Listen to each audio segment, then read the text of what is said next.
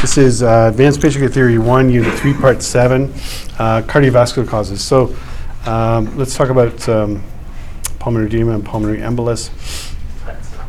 So acute pulmonary edema, we're talking primarily about cardiogenic pulmonary edema, right? So in CHF, there's fluid backs up into the lungs, and there's an increase in hydrostatic pressure in the pulmonary capillaries, and fluid leaks into the interstitium, which can give you cardiac asthma, and then into the alveoli, which gives you pulmonary edema.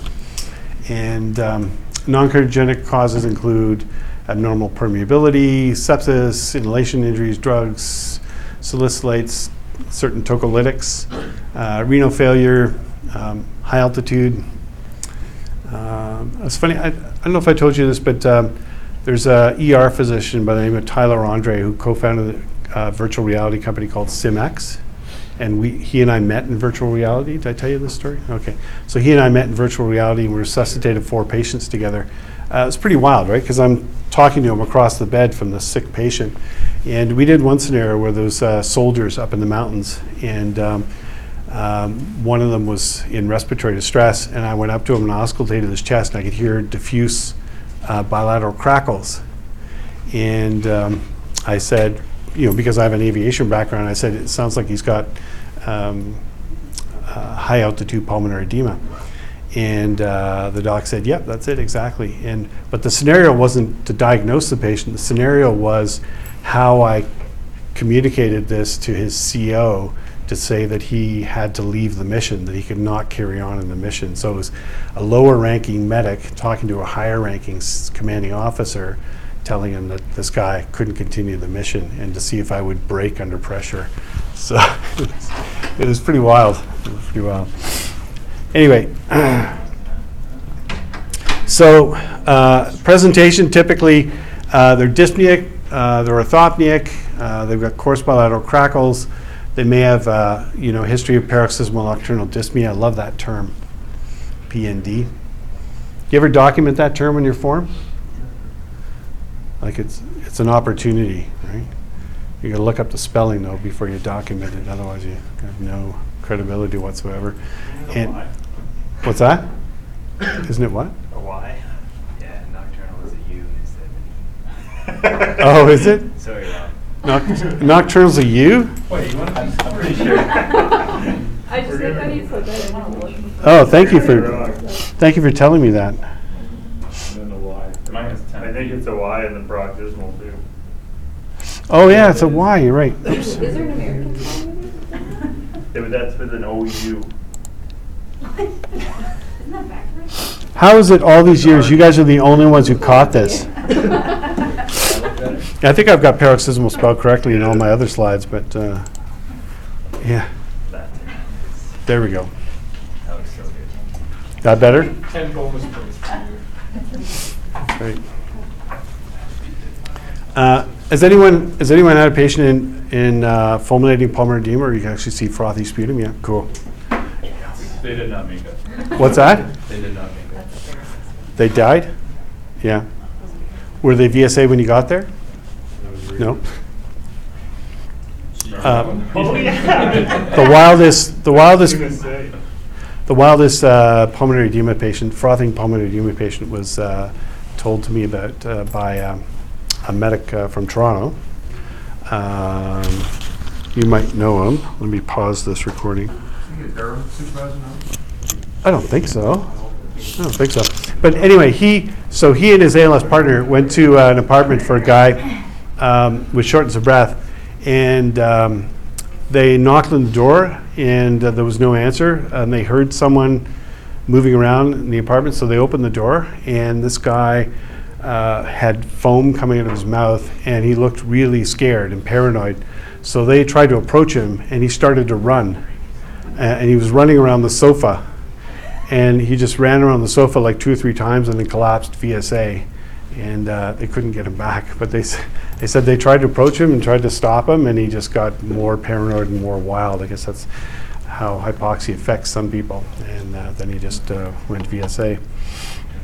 But So they may present with JVD, and JVD really, how do you know someone has JVD? What do you use as your sort of yardstick for JVD? I've seen You got it? I've seen JD on the right-sided heart failure patient. Okay. Pretty, So what position should the patient be in, I guess, for if you're... sitting. Yeah, so they should be semi-Fowlers or sitting in a 45-degree angles. I haven't heard anyone say semi-Fowlers in years. That's like a... No, semi-recumbent's on your side. Semi-recumbent's on your side. Semi-Fowlers is semi-sitting. Okay. Yeah. I just say sitting. That's old terminology. That's up there with Rowls versus Crackles. Rawls, you know. Well, when you see that on a test. You should, RALES. you should never see Rawls. Oh, that was on a service test when I tested 4 years ago. Yeah, I would put a note. Who's the grandpa who wrote this? That's what I would say. Yeah, on examination, you can hear real. Yeah, old docs. Yeah, yeah. Well, like in British docs, we'll use instead of PVCs, they'll say extrasystoles. It's like what the frick? Yeah, extrasystoles. Yeah. Anyway, so JVD, basically JVD, they should be sitting at a 45-degree angle, and you're seeing the neck veins distended to the angle of the jaw. Right, that's the really, really crude way of measuring JVD. Anyone who's lying down will have JVD, will have neck vein distension to the jaw. Just next time you're lying next to someone naked, just look at their neck. Well, I guess they don't have to be naked. They just have to have their neck exposed. Sorry. Well, if you're going to look at their neck veins, you might as well look at their pulsatile aorta and other things while you're there, right? If they're naked. What the hell? What kind of an ACP class is this anyway? Check for So, management, the only caveat here is so for you is CPAP is the standard way to go. CPAP has dramatically reduced admissions to ICU, dramatically reduced need for mechanical ventilation, has reduced length of hospital stay. It's really made a huge difference putting patients on CPAP. In the past, we used to nasally intubate all the CHFers who were in significant distress, but the time when you might consider like a nasal intubation is in the patient who's obtunded, three-word dyspnea, or unable to speak, and they can't be CPAP'd, right? So the directive is if they can't follow directions, you can't CPAP them, and those patients may be a candidate for nasotracheal intubation. Nitrates is what we use for CHFers. Used to be furosemide, but the evidence is not good for Lasix. The trouble with Lasix is that you get some initial vasodilation, which reduces venous return, which reduces the workload on the heart, and CHFers feel better after you give them Lasix within the first 10 minutes. But then they become volume depleted and they get a reflex tachycardia, and that exacerbates the CHF. So there have been a number of studies looking at diuretics versus nitrates, and they found that nitrates reduce length of hospital stay, reduce ICU admissions. Combine that with CPAP, and you get much better outcomes than you do with diuretics. So this is why you don't see diuretics anymore. I think there might be one or two services in the province that still carry furosemide. Am I right? Like in the any of the northern service carry Lasix? No. Lasix, the only time Lasix would be indicated is if the patient's clearly hypervolemic. Like you get lots of acute exacerbated CHFers who are normal volemic. Most are normal volemic, but you get these patients who have like pitting edema, 6 inches of pitting edema down their legs. Those patients are hypervolemic, and they probably need a diuretic, but they can get that in hospital. Okay, I don't think we need to go through the directives. Yeah,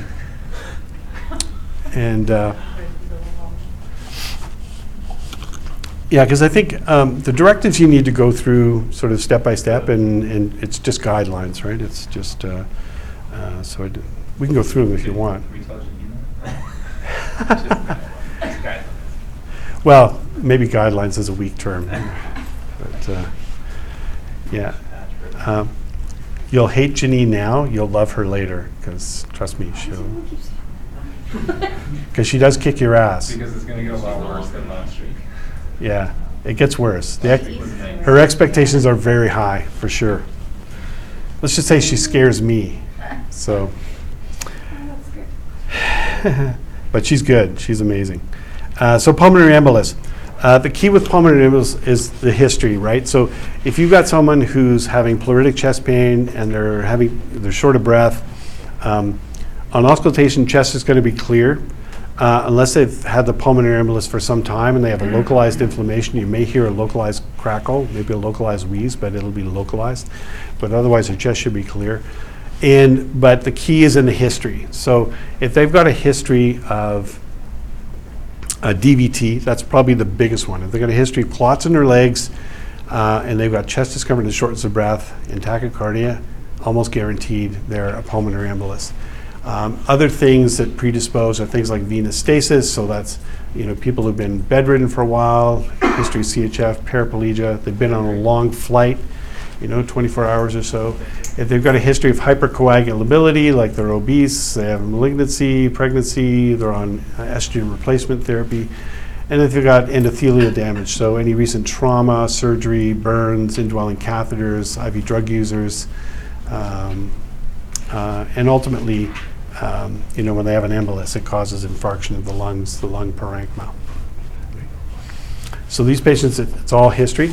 Be interesting to see, if in the future we get something like tenecteplase added to our drug list for, patients before we take them to the PCI center and give them tenecteplase, or patients who are saying cardiac arrest and we have good reason to suspect pulmonary embolism based on the history.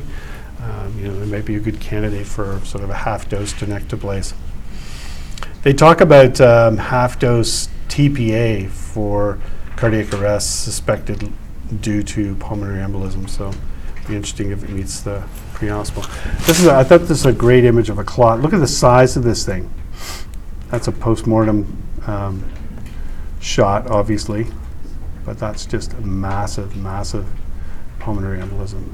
I was told before, not to rely on consolidated sounds and auscultation, because unless you're right on top of it, it's very unlikely you'll hear. So that wouldn't be a pulmonary embolus. That would be something like a tumor or a pneumonia. Oh, because I think they were talking about secondary crackles, maybe to the increased pressure. Okay, yeah, so area. Crackles. Yeah, I wouldn't rely on that either. Very, very. You'd have to auscultate all over the place, and two, it would have to be a pulmonary embolism that's been going on for hours, right, to give you an inflammation. And so it's not a reliable sign. You're absolutely right. Yeah. So typically they're dyspneic, tachypneic. Over 90% of patients are tachypneic. Sudden pleuritic pain. Some people syncopize when they have a big pulmonary embolus. So if you got a patient, if you get a 911 call for syncope, ask about chest pain. They're going to have equilaterally bilaterally, but there may be localized crackles. That's, as Vanessa said, not reliable. They may have a cough, some splinting, some JVD, some may or may not have hemoptysis, localized wheezing or crackles. Tachycardia only has about a 35 to 50% sensitivity, and maybe diaphoretic, history of syncope, and hypotension. 10% of patients actually present in shock. Right, that would be a really big pulmonary embolus. So, yeah, I don't even know if syncopize is a word, but who is it? Scott Weingart uses the word syncopize. Any of you Scott Weingart fans? He has a podcast called EM Crit. It's a great, great podcast. Syncopize. It's like vitally. Vitally is not a word, but for some reason people have adopted vitally stable. I'll just tell you right now, I hate the word stable, so don't use the word stable around me. It's a pet peeve for me. Within normal parameters. That's a good one, yeah. What were we going to say, Kate? How the hypotension even happens? Where would the does it happen? Yeah, so it's purely mechanical, right? So imagine blood comes back to your right side, goes through the pulmonary circuit to your left side. So if there's a big blockage in a pulmonary artery, the blood coming from the right side, the venous return, can't get to the left side. And so consequently you get markedly diminished cardiac output. What are the chances that would happen? Yeah, 10%. Yeah, the odds, I guess, is better. Yeah, so, yeah, well, basically 10% of pulmonary emboli. So 10% of cases with pulmonary embolus. So it's going to be a big pulmonary embolus. You and I are more likely to encounter a patient who's VSA from a pulmonary embolus than someone who's hemodynamically unstable. So You can say it. you can say unstable, just don't say stable. So the rule is, when you work critical care, the rule is no one's stable unless you've seen their vital signs, a history of their vital signs from the last 24 hours. So it's a pet peeve around critical care circles, to use the word stable. So, Get rid of the yeah. outliers? What's that? Can you get rid of the outliers? You just use language like the vital signs are unremarkable or they're within normal parameters. But I'll tell you, people misuse that all the time. They'll say vital signs are within normal limits, and then the nurse looks at them. Well, the patient's got a heart rate of 110. That's not normal. That's tachycardic. So you're better off just reporting the vitals rather than saying. Somewhat. Somewhat. She's just a Yeah. touch tacky. Can you touch on the 12 lead? That's why I keep you. Well, Yeah, what did you look at, touched on? yeah. 12 lead has a low sensitivity and low specificity, so I try to avoid 12 lead when it comes to pulmonary embolism. I think that's just more, of interest than anything else.